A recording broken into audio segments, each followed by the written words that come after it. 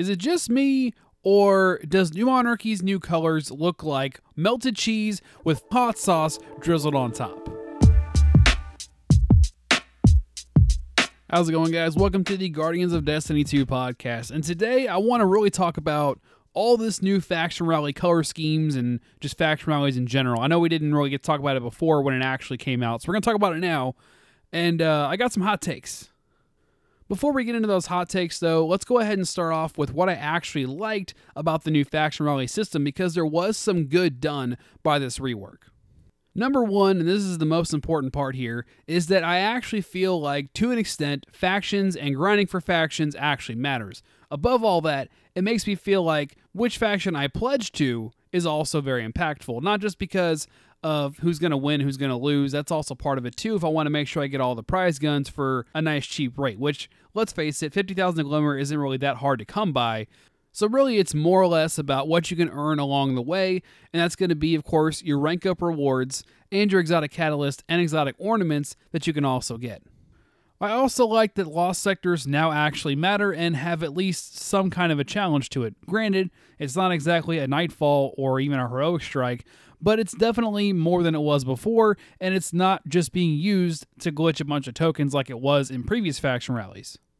That being said, one of the main complaints that I've heard the most often about faction rallies is about the renown system.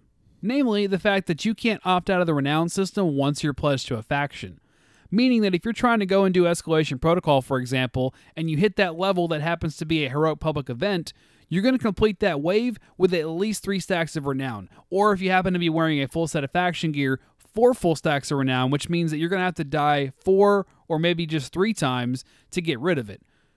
Another major complaint I've heard a lot about is people having a problem with the time pressure of all of this grind being compressed into 1 week. Really, it's technically 2 weeks if you count the ornaments, because some of those ornaments that aren't bound to Renown, you actually have all of Victory Week as well to grind for those. So we're not going to really count those in this. But for the most part, if you want all the guns, the emblem, the ship, if you want the catalyst and the exotic ornament, you have to pretty much have already grinded everything in that week of the faction rally. The main quote-unquote solution that I've heard to this most times when I've heard this argument is to just make factions available at all times. We actually had this exact system in D1. People always want to tout that D1 was so much better than D2, but in this case, I recognize that because things were available from factions at all times, I normally just did not care at all until there was some sort of a time pressure, something that made me have to get it right then and there. As far as factions were concerned, until the Wormwood meta came out, I didn't care about even grinding Future War Cult. And likewise with raids and trials, I didn't really care about those until they were about to end or until Moments of Triumph was being announced. And then all of a sudden, sure enough, I make time to do all those things.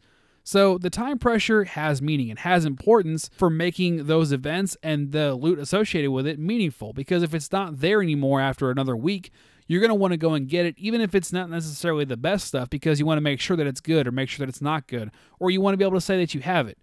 Now, granted, that's not going to be everyone's opinion on it or their attitude, and some might just forego it altogether, and that's understandable too. But because of that, because we know how that works and that's part of human psychology, I do understand the need for some kind of a time pressure like a 1 week long event. That being said, I also know what it's like to have a legitimate reason to not be able to grind for that week. A great example of this is the Fellwinter's Live from D1. This was the best, most broken shotgun in all of D1 history. This was actually talked about for years and probably still is today. And the one and only week it was actually available, I couldn't get it. I wasn't available. I had too much going on with my college classes and with work, and I had to prioritize those because those were more important. Now, did it suck getting killed to a Fellwinter's Lie literally the entire next month, all the time, every single game? Absolutely. Did it suck that I literally had 0 chance of ever going back and getting that gun again? Yup. But at the end of the day, I can't blame Bungie because they had their event at a certain week when I just wasn't available. And at the same time, I couldn't fault myself because I had more important things to do. And as much as it sucked, I just had to live with it. The last part that I want to touch on today is these new faction rally color schemes. I don't think I'm ever going to understand why they decided to add like a grass stained green to Dead Orbit's black and white color scheme. Like, I can maybe understand like a brown, but green just feels not Dead Orbit. Future War Cult doesn't feel as bad. Honestly, it doesn't feel like it's too departed from what I feel like they would wear. So I'm honestly not really even mad about that. Like, it is what it is. I prefer the old color scheme, but this one really isn't like a big deal to me. So it's whatever.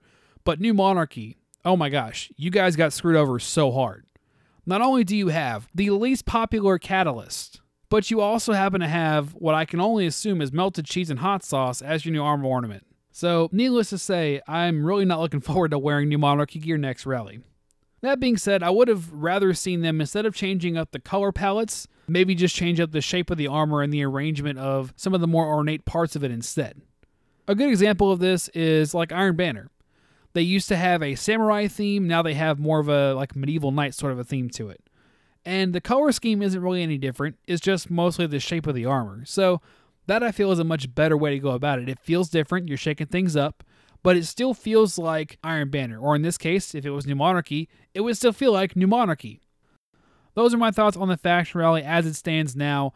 I'm pretty confident that over time, they're going to make this a lot better of a formula. They're probably going to give us a much better experience in September and hopefully even better beyond that. As always, if you're new to this podcast, hit that subscribe and or favorite button depending on which platform you're on. If you want to find me on the internet outside of this podcast, you can find me on YouTube as Geronibro, that's Geronibro. You can find me on Instagram and Twitter as Geronibro Games.